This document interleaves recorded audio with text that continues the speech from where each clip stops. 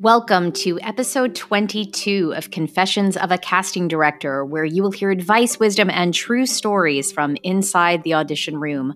I'm your podcast host, Jen Rudin. Today's episode features my very lively chat with Mark Tuminelli. Mark Tuminelli is the founder and director of Broadway Workshop, New York's top training program for young actors. He's also the host of his own new podcast called Little Me, Growing Up Broadway for the Broadway Podcast Network.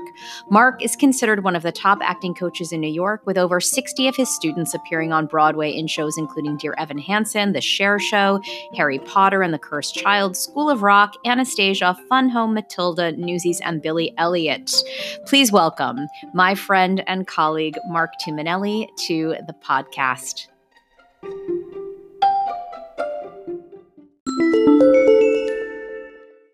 And good morning to my very good friend, Mark Tuminelli, who I have known since we met at Disney in 2009, I think. Yeah, I want to say we've known each other for at least 10 or 11 years. His name was Jason. It's Jason Trubitt. That's Jason who it was. Zammit. Jason Zammit. I don't know. I think there's another Jason. That's right. And you asked me to come and be a guest, a speaker at the Broadway Workshop. So, Yeah. And of course we hit it off immediately because I just felt like we would have been best friends at theater camp and in our childhoods. No question. So familiar to me, like Long Island Italian, New York Jew, matzo balls, meatballs, an English language. So Mark, it's so nice to have you. We're going to do a dual thing. I'm going to be a guest on your podcast and you're a guest on my podcast. I love that. Which is very exciting. So tell us a little bit about what you do. And then of course I want to hear how it all happened. Sure. So I started Broadway Workshop in 2000. I have the EIN registered date, which is October 2007, because I'm applying for every loan you can right now. And so I know all of that information off the top of my head. So I started Broadway Workshop. I was an actor. I was a child actor. I was a 20s actor, and I did all those regional jobs and things like that. And then I had a sort of big job loss. I had done Gypsy with Patti LuPone in Chicago, and then thought I would be doing it on Broadway. Jay Binder told me I was doing it on Broadway. And then the day the offers came, I did not have an offer. That's a real moment story that you're never going to forget. Was there a reason? Were you too short? I'll tell you the reason, which I've not said on any podcast, but I don't care anymore. It's like the end of days. My agent called me and he said, they don't have an offer for you. The musical director's boyfriend is playing Yonkers. Oh, okay. That was my part. So I was out. And none of our cast, only one person in our whole cast other than Patti LuPone, who is our dance captain, continued with the show. So it was just Patti and her. And everybody else was let go completely. I thought I was going to be the other exception to the rule, but I was not. So that was like a big awakening moment for me. I was like, this is not happening. And if it is, and I don't want to continue to do it. So my love for it was diminishing at a very quick rate.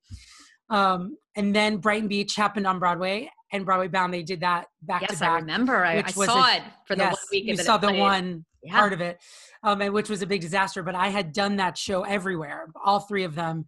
And so that didn't happen. And after that, I was like, I think I have to put both feet in this business that I'm starting, because part of it was I couldn't sit with a casting director on a Sunday morning and teach a workshop and then the next day go audition for them. It was so, to me, they were two different things that I didn't want to try to sell.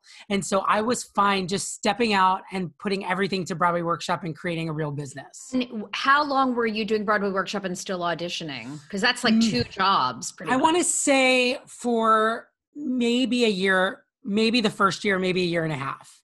But the first year of Broadway Workshop, I also was ushering on Broadway. I was teaching at the Random Farms Kids Theater in Westchester. I was teaching for Camp. I was teaching everywhere. And so I was, you can't just start a business and think you can, unless you're, you have a lot of financial stability. You can't just do that. You have to still do other things. So there was about 2.5 years where I always had another job. And then I was at a place where there were these little moments where I would say, if I could only just do Broadway Workshop, and then I could just do Broadway Workshop. If I could only have an assistant 2 days a week, and then an assistant 2 days. If I could only have an office, and then we had an office, you know what I mean? So there are all these like benchmarks that happen throughout the process that, you know, as you build a business, you don't start, some people have to do that. They start a company and they have to be there 24 hours a day, and they're making no money, and they're having loans, and they're living off savings. That wasn't what I could do at the age of 26 is when right? 30. I don't know how old I am in 2007. I'm 27. So at the age of 27, I couldn't do that yet.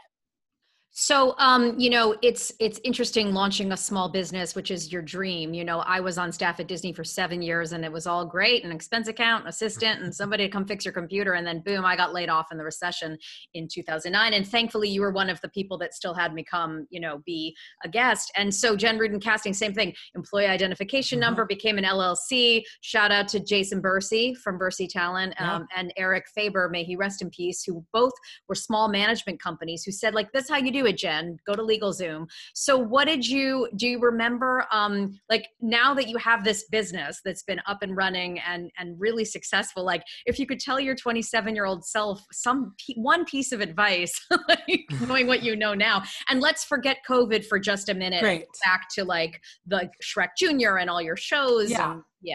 I think what I would tell myself is that it's going to be bigger than you would have imagined, and that you have to be ready for everything that's going to happen.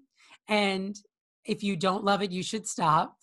Totally. I think those are things that I have to keep reminding myself that, like, I'm very lucky. Yes. You know, not taking COVID aside, that there are days where it's just a lot of work. We do a lot of programs that I do for artistic purposes that don't bring in a lot of money. We're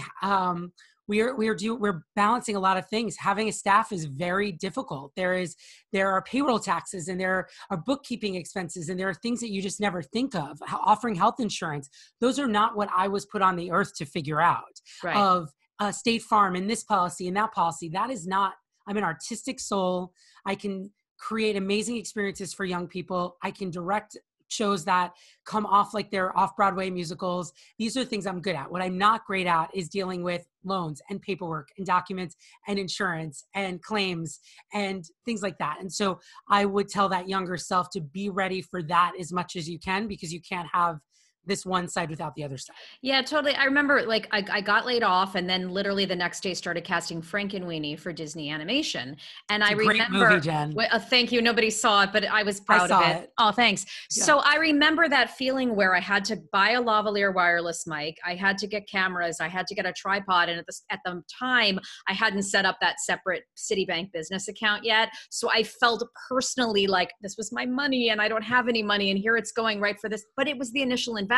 Now it's almost 11 years later, and I'm like, a separate credit card, separate bank account. Here's how I do my invoicing. I've learned a lot as well, and on the technical side. But in those early moments, I just remember being like, I am literally, you know, paying for Endeavor Studios to do these, you know, 6 weeks of casting. But let's get back to Broadway Workshop. I'm in an elevator with you.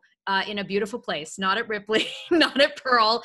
And I meet you and I say, hi, I'm Jen Rudin. Who are you? And what's Broadway Workshop? Give me your elevator pitch for our listeners. Well, I'm Mark Tuminelli. I own a company called Broadway Workshop. We do classes, workshops, camps, productions, and intensives, and student group experiences for kids all around the world.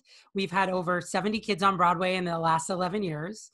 And we try to create the most exciting, elevated experiences for young people who love the theater. That's amazing. And I am blown away every time I go to an Excel, like a presentation in the summer, and I'm like, there are like 95 people here. There are thousands of kids taking this. And now we're not going to talk about any of the competing, like, you know, Broadway Alliance and all those other places. Well, then don't mention them if we're not going to talk about them. So how did you start to get the word out? I mean, were you taking out ads on Playbill.com? No, I was very lucky because I had a very loyal core group of kids that I had been working with at the we will talk about Random Farms. Sure, Kids that's Theater. fine. Mm-hmm. And I love them so much. Anya Wallach, who runs that program, was my Jason Bursey in Your Story, where she was like, you can do this. You're so good. You should have this. She was so inspiring to me. And Anya started Random Farms when she was 16 in her basement. That's right. On Random Farms Drive in Westchester in Chappaqua. And so she really inspired me and educated me on the things I needed to do. And so, you know,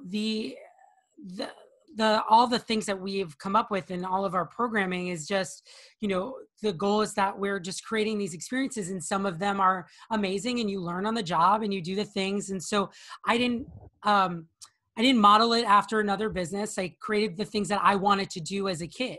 And so there are a billion programs now that do exactly what we do. And literally every day, a new one just started this week to try to jump in on this online market. I mean, this is what's happening. And I just have to always remember to try to stay in my lane. And sometimes that's hard to do, but stay in my lane and remember that my product is so much stronger than some of these other programs, because I really am not in it for the money. The money is a byproduct. And of course I do have to pay bills and I have to make it work, but I'm in it for these kids' experience. And if I feel like I'm doing anything that feels shady or it feels like it's not in the kid's best interest, then I can't actually do it. It gives me a stomach ache. No, that's great. Yeah. And you're so genuine and so warm and kind to the kids, which I feel like in this really, terrible, scary, horrible business, we are both kind. Somebody called me casting director for the people at some point, and I thought, yeah, that's true, because I have a heart. I mean, I'm firm but polite, but I care, because I went through it, when I was a child. So, but back to, how did you build? I mean, like, you got the word out, and you got kids coming and signing up, and yeah, that following from Random Farms was really the core. So they started my first workshop. This is where I'm very lucky. Laura Bell Bundy was someone I knew through someone, and I had sent an email. This is during Legally Blonde on Broadway. And I was like, would you be willing to teach a workshop from this company I'm starting? I will give you half of the proceeds of the workshop to your charity. She had a charity then. And the other half I'm going to use to cover the expenses of what I was doing, the workshop, and I don't care if I make any money. Mm-hmm. It was just, let's do a workshop with the person that these kids can't wait to work with the most. And so we did like 3 of those. And Laura was so lovely to come and do that on a Sunday morning before a 2-show Sunday day of Legally Blonde. And that really was the thing that started. I didn't start with this little class that I was teaching. I started in a big way. Playbill did an article about it because it was the first thing. I also announced it like Christmas week, where there is no Broadway news. And so Playbill ran the story. We obviously sold out that workshop in 1 second. We added 2 more of those. And then I asked Ashley Brown, who was Mary Poppins at the time, to teach a workshop before her Sunday matinee. And she said yes. And then that's how it started happening. So Laura Bell really kicked it off. And then the kids came. This was before Instagram, but the kids came because I was announcing these sort of big Broadway stars. And, the whole business was always one parent telling another parent, sitting in the hallway at Ripley Greer, or one parent emailing another parent. And so that was it. I never really spent, 1 year I spent money on Google AdWords, which I don't suggest.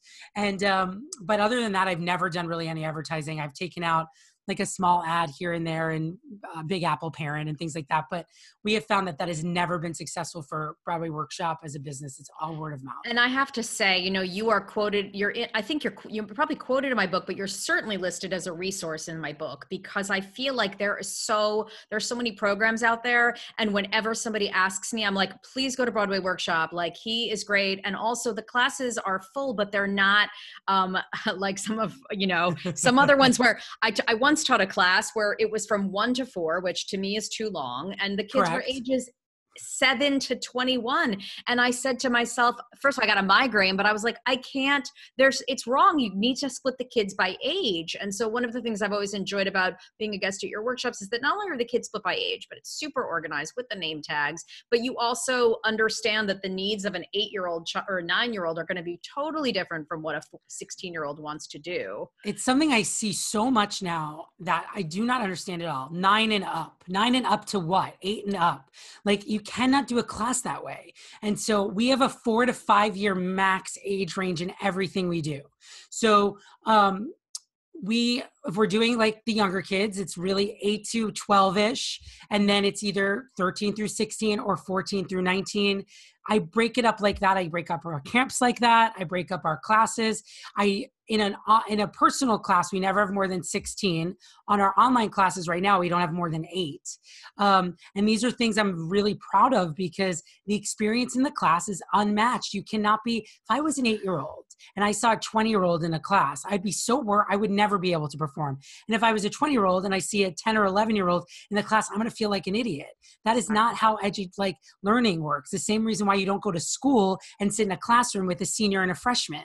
Yeah. I mean, on an occasion, there's a program that's like that, but you really need to be around kids your age in order to expose. We're asking young people to sing and act and tell stories, which makes them, what I always say, like crack open a little bit. And you just don't feel comfortable doing that with someone who is not around your age. And I think that is why we have so many kids, because you can feel what that difference is. And it's not that I wouldn't love to sell 32 spaces in a workshop. It's just, I can't do that and maintain the integrity of the program. Right. And also to me, so much of it is about getting an opportunity to actually stand up there and do the work. Right. And when you're in this big class you're sitting there, it's like acting classes I used to take at HP Studios. Like I never got to, not that I was good at acting, but I never got to, you want the kids to be able to have sung twice or done their scene twice and actually gotten some time up there to work, as opposed to sitting there watching everybody else. Cause that's when everybody loses interest. So I think that personal connection, now you're so good with the kids. How did you fall into, teaching kids? Because it really takes, I feel like when I'm working with kids or teaching my classes, and directing them and casting directors, I speak to them like they're people, not like they're, Correct. like, and I think that's why you're so good. Right. Yeah. I speak to them like, because people spoke to me like that when I was a child actor, and the ones who spoke to me like I was a young adult or a grown up, I'm still friendly with today. But how did you get into that? Like the ability to connect with the kids on the level that you do? First of all, Jen, you are so good at that too. I feel that's why I love having you at Broadway Workshop. You talk to them in such a way where they feel like adults. They feel like they're being taken seriously, but you're giving them great feedback. So bravo to you too about having that skill. For me, I started working for a company and I had to go on tour with them, working with kids in different cities. Oof. It actually was so fun. It wasn't so bad. And I had a younger group. So I had 8 to maybe 11 or 12. And I used to create such a fun dynamic in my group that at the end of the week, we would all cry. And it was just because I was being fun with them. I was being like, not like a parent, but like an older sibling where, I'd be like, oh my God, that person's nuts. Like we need to like go over there. Like I would create fun ways that we would have fun throughout the day that were not about necessarily singing or dancing, where we would just like be talking about lunch and be like, what do you have? That looks so gross. So I'd be talking to them like, like a friend would, but they knew I was in charge, and we would, like I was being silly, so they were being silly. It was just like a very easy experience. And I took to it and I liked doing it. And then, so as I worked and I coached and I taught at Random Farms, I, sort of keep the energy up. They can tell I want to be there. They can tell I care. And they also can tell I'm not weird. Like, I don't want to know anything about their lives in a real way. I don't want them to touch me. Like, I don't want to hug them. I just sort of want to help them. They know I care, and they know I know a lot about what I'm talking about. And that I'm invested in, that they're the best that they can be. And I think you can't not feel that when someone is genuine about it and they actually care and they actually know what they're talking about. And those are the people that I liked the most when I was a kid working. People who treated me with respect, were funny and fun, made it seem like this is their off time. It shouldn't feel like they're in Nazi Germany. It should feel so fun for them, and that you keep bringing the class back to a group experience. What did you guys all see that was different between that first one and the second one? So they're not just sitting there. That's really things great. Like that. And also I feel like you're taking a level of the competition away, because we all know this is very competitive. And I've certainly been at your workshops, and then I've called in people for auditions, and maybe there's one or two that come to Disney Channel auditions, and you're managing a very competitive business for kids. So what is and we'll touch for a minute bit about the parents, because that's half the reason why I wrote my book.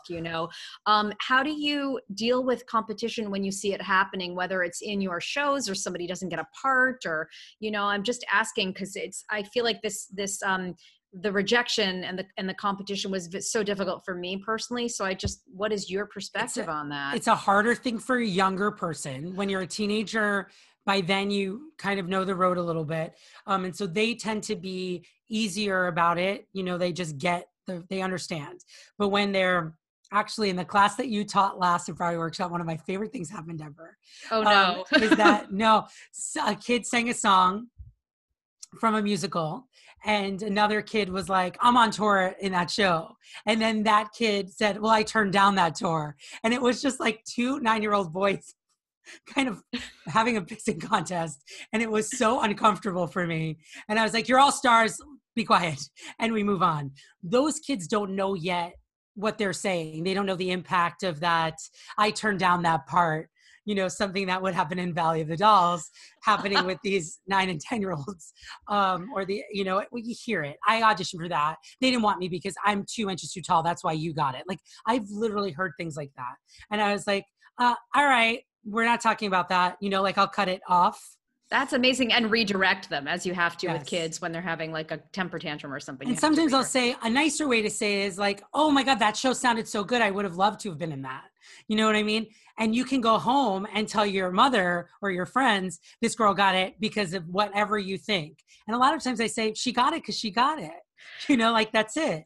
That's such a great, it's true. And I think that helps. And I love that it was 2 boys and not 2 girls, because the stereotype is, 2 girls, cat fight in the waiting room. Yes. And I should remember those boys. And I always say, like, there's less boys in the business. So if you have a young boy that is interested, please go get involved, because you might get a job sooner than anybody else. Well, like instant. We had a boy in a class this fall, and he's very talented. And I set him up with an agent, and she sent him out to the Lion audition and booked it the next day. I mean, it happened all in 7 days. It's incredible. And I was gonna ask you, like, let's share like that moment. I mean, we can talk about Andrew Feldman for sure. I mean, which is a great success story. But what was the moment for you, like that Lion King story, where you're like, I am doing God's work, and I am making kids' dreams come true? Like, is there another moment you can share where that moment happened? Because I feel like for us, certainly in casting, those are the most fulfilling moments, where we go, he's perfect for this. And then he gets it. And then, I can go to sleep knowing I've made somebody's dreams come true that day. I mean, it happens often. It'll also be in conjunction with, their agents and managers. But with Michaela Diamond and Cher, Pat Goodwin said, do I have anyone who's super interesting who could play Babe and Cher? And I suggested Michaela. I'm sure her agents also submitted her and all that, but she booked it, and it's, and Pat told me that, like, we were part of that process, which was so exciting. I mean, she is one of the most talented young people I've ever worked with. And so there was no doubt that she would be an enormous star at some point. But it was fun to see that happen. Andrew's story sort of happened separately, and we can talk about that. Yeah. But there's just been tons of kids that have, Ruthie, who's on Sydney to the Max. Is that the name of that show? She was in our Junior Excel program. She got her agent from that showcase, and then booked School of Rock, and now has her own show on Disney Channel. Yeah, it's just, she came in for us for Disney Channel, and that's amazing. They're all, and there's so many kids that, Kate Reese is another kind of huge success. She was just in Harry Potter. She just booked an enormous TV job. She's been in a ton of TV shows and a few big movies, and she was in our Bring It On. And her agent saw her in our production of Bring It On. And, in our production of Legally Blonde, 2 years before our Bring It On, or 3 years, and brought her into the company. And then she'd been booking. We just have a lot of stories like that, that casting has seen a kid in a Broadway Workshop show, or at our showcase, that we do as a free event every year with Random Farms.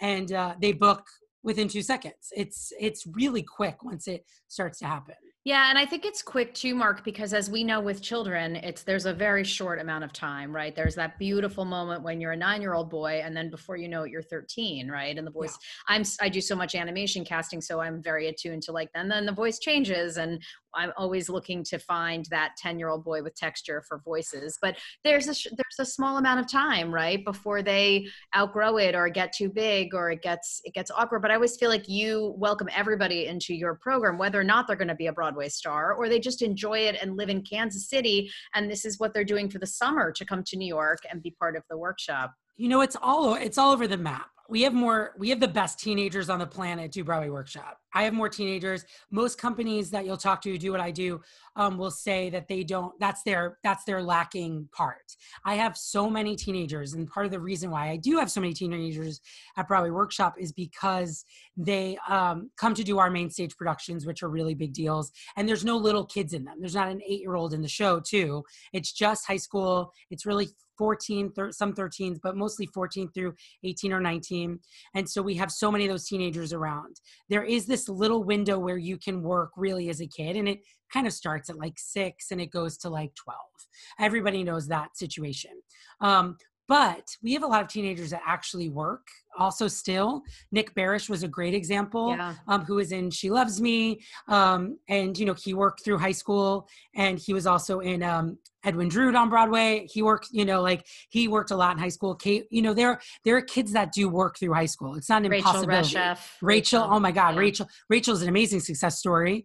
You know, 6 or 7 Broadway shows. I lost count at some point. She was my podcast guest a couple of weeks ago, and I'm like, you're like 19 years old and giving this very profound wisdom. Oh, she's one of the smartest people I know. Yeah. And we're still very close. But she did our showcase when she was 6 or 7, and she sang Honey Bun. She was like confused and adorable and chubby and like just a little chipmunk. And she booked Shrek like within 5 months of that, I think 3 months of that showcase.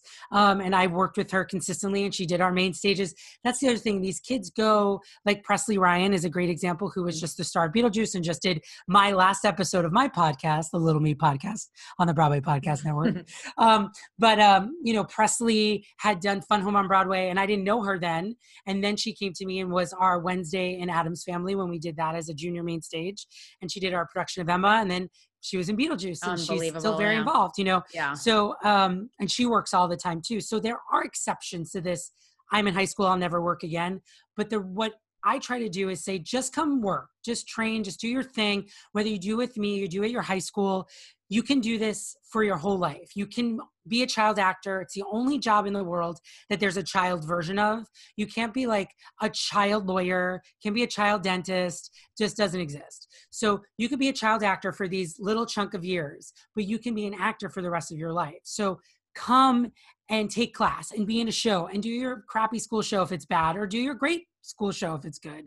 Just keep working, because you could do this forever, but you also can use these skills to do anything. I mean, I'm not doing exactly what I set out to do, but I'm certainly using every theatrical skill I ever learned to do my job. The same way if you were a CEO of a company and you have to go on these meetings, or you have to sell a product. This is all, I do a lot of sales training too. I work with adults, with a bunch of companies, with a different company, and I have a business partner on that. But we work with sales executive and advertising executives that are 30, 40, 50, and they need these theatrical skills to better be on a phone call, to better engage with people. These are all the things you learn in the theater. So it's like, there is no better training for life. No, I think that's great. And it's also inspiring to show that, you know, they call it the dead zone or whatever, the dead when you're turned 13. Certainly my manager was like, I don't like to work with 13-year-old girls because it's an awkward age. You know, the shorter you are, the more roles you'll book. And it's like, okay, well, that being said, that's not going to set me up for like a happy, like 8th and 9th grade. And I love that you can still be in a show and you can still do shows and have the place to perform and be creative and not just be, you know, sullen and, you know, going through adolescence. So that's really a wonderful gift. Talking a little bit about your childhood, because you had mentioned earlier, and this is therapy now, you had said like, you know, this is what I would have wanted when I was a child. So what did you not have in terms of training? I know you went to USDAN, right? No, I didn't. You didn't? I didn't do any, I've never really had much training. So I grew up in Bayside, Queens, and then Long Island. And it was about 4th or 5th grade where it was very clear my interest was beyond what a normal kid's interest would be in singing and dancing anyway. And I always danced in the living room, and I put on my Debbie Gibson cassette and like would create full dance pieces to full Debbie Gibson albums. She's my favorite. And, or Madonna at the time. Anyway, it doesn't matter. So, you could tell, oh my God, this kid's gay and he needs to perform. And so we would find, my mom was totally not versed in the theater at all. And my dad was a little bit. And so we moved to Long Island and I started to do like community theater. And I used to go to Catholic school, and then I went to a regular public school in Port Washington, New York. And they did shows, and they did a dance concert, and they did all these things. And so I started to get involved in the community theater. And then I was like very good in that. And I would go to an audition and someone would come out of the room the way I do now and be like, what is the story with your son? He's so good. Does he have representation? And so someone kind of started that for me.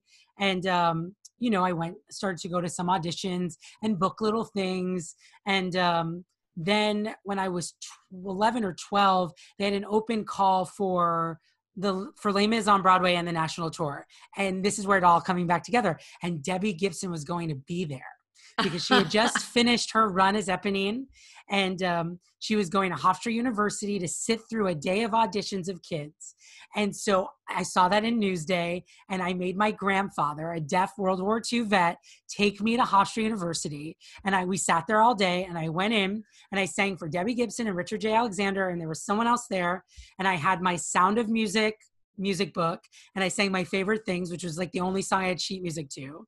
And I got called back, and I got to like chat with Debbie Gibson and whatever. And the news like interviewed me. And so that was like the moment where my parents were like, oh, he's like actually very good. I remember calling my dad on the rotary phone at my grandma's house after and be like, they want me to come back to New York to have like a real audition. Wow, what a beautiful story. Yeah, it was good. I had a real audition, and then they asked my family if I was interested in going on tour, which was not a possibility for my family. And so that was the end of that one. But I have to say about the heartbreak with the tour. So, and I feel like that's something, obviously you've gotten over it, but for me, it was Brighton Beach Memoirs, right? So I think I had possibly was on hold, or there was an offer to go on tour. And my mother said, I can't take you on tour. We live in New York City. If they like you so much, you can do it on Broadway. And I was like a budding casting director. And I said to her, but if I do well on tour, maybe they would move me to Broadway. So I didn't go on tour. My mother had a book contract. We had my older sister. We didn't go on tour. And my heart, I still think about that feeling lying in bed at night going, I'm not going to get to play this part. And of course, the two girls, the one girl who was the understudy, literally they moved her to Broadway when the tour was done, and she did it until she outgrew the dress. And I was, sort of, it's hard about jealousy because it's one of those emotions. And I was so jealous because even though years later, I interned for Meg Simon, who basically, I wasn't really that Jewish Neil Simon feel that they wanted, but just to get that close and to know that there was that possibility and then I didn't get it. And what happened on the tour, everyone's sleeping with everybody else, like a lot of drinking, like the things that maybe my mother didn't want me exposed to at 12, but I was like, but so I don't know how much, I mean, I'm sure it wasn't too wild on the Brighton Beach Memoirs tour. Right, compared to the Les Mis tour, yes. Where Les Mis, I mean, people's marriages, I've heard so many stories. But yeah, so that's some heartbreak, I mean, for sure. But I get it. And it's like, we talk about tour all the time. In fact, there's a chapter, the Stage Parents chapter in Confessions of a Cast Director. I interviewed like all these parents who are on tour and the stories that they shared. You want to make your kids' dreams come true, but you have another child at home. How do you make it work? I mean, Sophie Dora, Jennifer Tolchin is interviewed in my book. She had, B was on Billy Elliot and then she had to go home, and there are all these challenges to try to make it work. So I understand if the two Minnellis couldn't take you. Yeah, no, it was not. Tour really, let's be honest, tour works if you have one kid, if you're very wealthy, or, if you can really, you have to be a real hustler, because it's like grandma goes out for a week. Dad goes out for a week. Mom goes out for a week. The brother, it's so hard. And I don't, like if I was a parent, I would never let that happen. Agree. Unless if there was another kid, no way ever. Right. And also the thing I found about tour is that, Monday is the day off. Well, that's the travel day and you're connecting through Chicago's Midway Airport. It's not like it's restful. It's fun for the kids and stressful. I could never. I think if you can make it happen for your kid, certainly 6 months on the road, it's going to be a crazy life experience. And if you can make it happen, I always tell parents, look at the big picture. Can you do it? So many parents call me when they get an offer for something. with a million questions they're afraid to ask their agent or their manager. I'm like, that's legitimately their job, but I'm happy to do it for no money. I'm like, look at the big picture. If you can make it work for 6 months, I think it would be an incredible life experience. And if you can't, then don't go crazy doing it. Like, there'll be another opportunity. Your kid will never forgive you, and they'll bring it up at Thanksgiving in 2047, and you'll all laugh about it. Like, that's... Now, speaking about the parents, I mean, obviously, people have asked me if I would become a manager, and I mean, have the parents said, "Would you please manage my child?" Like, how do you? I mean, once a week, someone asked me to be a manager. I'm not a manager. It's not my job. I don't want to do that. I'm very lucky as far as parents are concerned. I don't really attract crazy town parents, partly because I don't have room for it, and that they're the way I handle myself at work. I don't think that I scream out like, this is someone you could call in the middle of the night, or that I'm saying my job here is to take care of your kids. See you later. Bye, parents. And I kick them out, and I will correspond with them via email. And of course I'll talk to the phone with parents about, certain situations, but, I just don't attract them in the same way. And when I leave a rehearsal, there is maybe 1 or 2 parents sitting out in the hallway.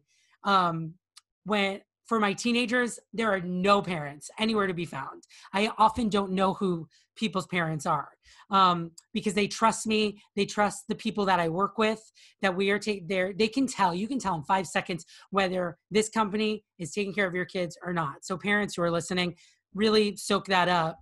And if you feel like they're not taking care of your kids, they're probably not, and you should probably stick around. But so I don't attract these crazy parents. That doesn't mean I haven't had them. And it's sort of about how you manage them, how you say, like, you're being a little crazy, give them a day. Stage management will get in touch with you, or present it this way. It's the same way I talk to my friends who are actors who are like, I'm freaking out, I haven't heard about this. I'm like, well, call your manager and say this, this, this. And so sometimes it's so common sense, but they need the therapist to bounce it off of. It's a lot to be in charge of when it's not about you. So you're telling me that you have to advocate for your kid who's 10 years old in a Broadway show, who's not getting a put-in rehearsal, who has been left alone in the theater, or who has had a really scary or bad experience as part of this show. And you can't advocate for them because it's going to make you sound crazy. And the person you want to advocate for them is their manager, who has no real idea what's going on. Like, it is a lose-lose situation. So you hope that you're on a show where they really take care of the kids. You hope you're on a show where your kid is treated well. You hope you're on a show with other kids, because sometimes that makes a really big difference. And you hope you're on a show without other crazy stage parents that are meddling and getting involved. And on tour, you can't avoid that. Totally. Because you are in a hotel with these kids. Sometimes you're sharing rooms with other parents and kids. Sometimes the kid who's making your kid's life a living hell is in the next room. You cannot avoid them. Right. The boundaries are just nuts on tour. Yeah. No, I think that's great advice. You're problem solving all the time, which is your job, because you are in charge of all those children. Yes. So in closing, what's the dream shows you want to see the company do? What do you want to direct? What are your dreams? Well, the main stage is my favorite thing of the year. It's like where my heart's at. I spend the whole year working on it, and then I direct the main stage, and that is for high school kids only. Our junior main stage, someone else directs, and I do produce it, and I care a lot about it, but the main stage is my baby. So we were in had just finished staging our entire production of Chicago, which I've been dying to do for a long time. And then obviously the situation with COVID-19 hit, and we are currently on Chicago hold, and we're figuring out what the next steps of that will be. The problem is I can't just move it to the fall, because so many of our students are seniors and they'll be gone. And so it's a daily battle figuring out what happens with that show. So I would love to see that happen. Honestly, if it doesn't happen with these kids, I'm not going to do it again with different kids. It's like, it's this or bust. There are things that I would love to do that we can't get quite yet. I would love to do Amelie, which I think is quite a beautiful score. And I saw it in London and they reworked it and it's very beautiful. I'd love to do that show. I would love to do Waitress at some point. It's partly what I would love to do and what these kids are going to be excited to do. So it's not just, oh, I love this show, we should do it. I love Fun Home, but we'll never do it. So there are things that, are not quite released yet. There are things that I would love to put my stamp on, but we'll see if we get them or if they become available. There's not like a ton of things that right now I'm like jumping at, doing, but they'll become available. We'll do it. I'd love to do a crazy cool SpongeBob with our younger kids. I've gotten to do a lot of things I love, like a Sweet Charity, which isn't going to be that exciting to these kids. They don't know that show. We did 3 years ago, and it was one of our best main stages. Carrie was one of our best main stage experiences. Yeah. So we have, starring Rachel Rusheff. And so there's lots of things that I've checked off the bucket list. I'd love to do a crazy cool Titanic. I don't know if that will ever happen, but we'll see. I'm hopefully optimistic about the shows that become available for licensing. It's really tricky in New York because we get the licenses after everything.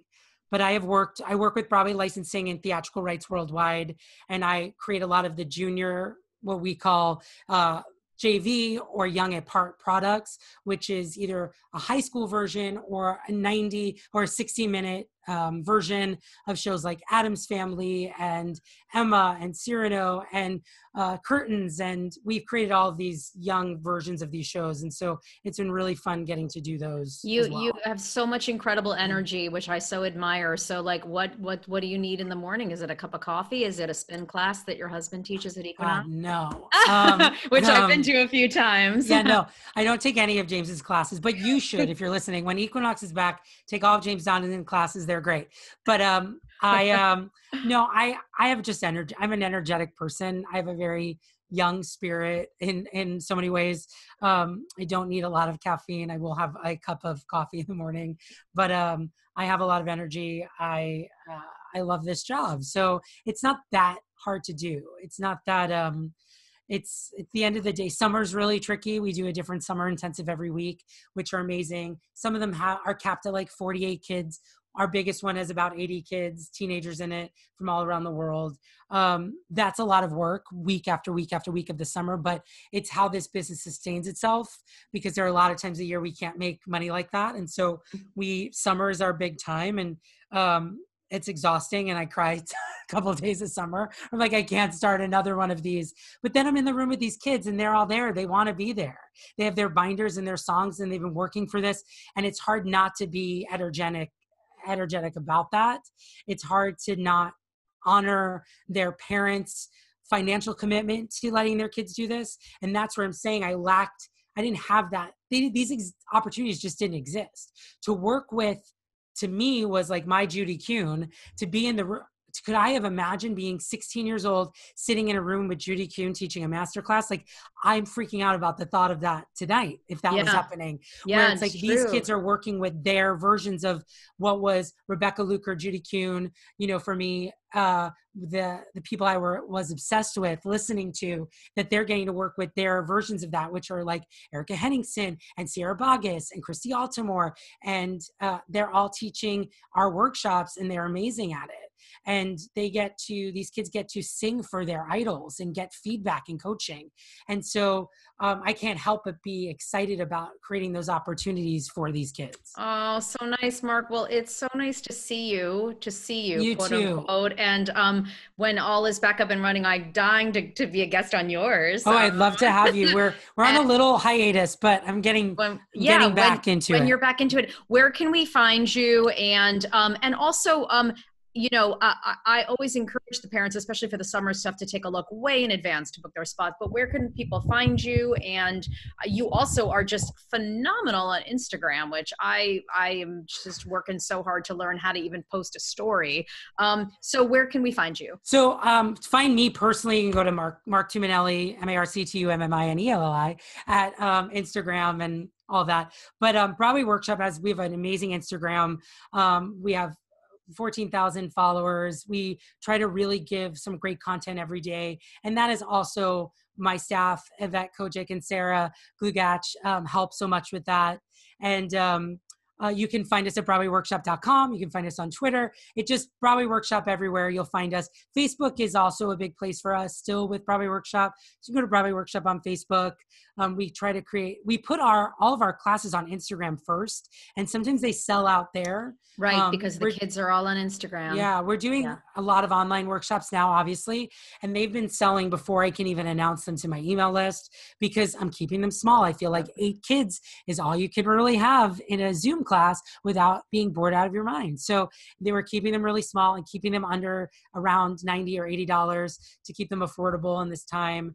So check out BroadwayWorkshop.com, get on the mailing list, go to Instagram at Broadway Workshop, and keep following us and hear what we're doing next. And camp is still on sale, friends. Yeah, good to know. And I want to thank you. You've been very kind to Jen Rudin Casting, letting me sell books at the Broadway. Oh my God, I love your book. Like it's right there. I take it out all the time, and I'm using it so much now in my online coaching because, people are like, what else can I do? And I'm like, go get this book. Yeah. I found your book so helpful because it's written from the same place I run my business out of, like, how can I serve?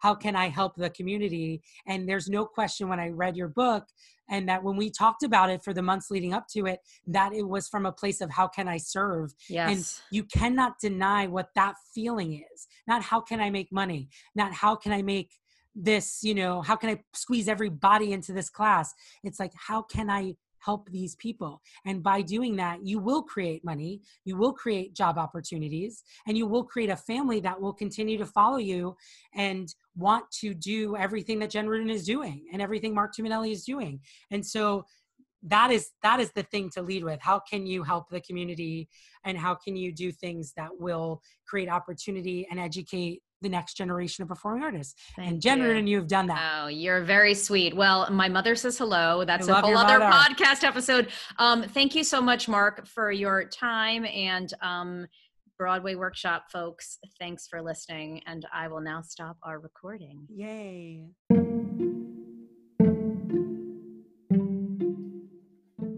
For more episodes of Confessions of a Casting Director, go to jenrudincasting.com/podcast or wherever you get your podcast fix. And please subscribe, rate, and review, and tell your friends about our show. We've got a bunch of fun online classes for young actors in voiceover and animation, TV acting analysis, and monologues at reduced prices during the pandemic. So you can check them out and sign up at jenrudincasting.com/classes-coaching. And if you love this show as much as I love doing it, please consider supporting us with a contribution to keep our show going. You can contribute at jenrudincasting.com/podcast and support us through Patreon or PayPal. Thanks for listening.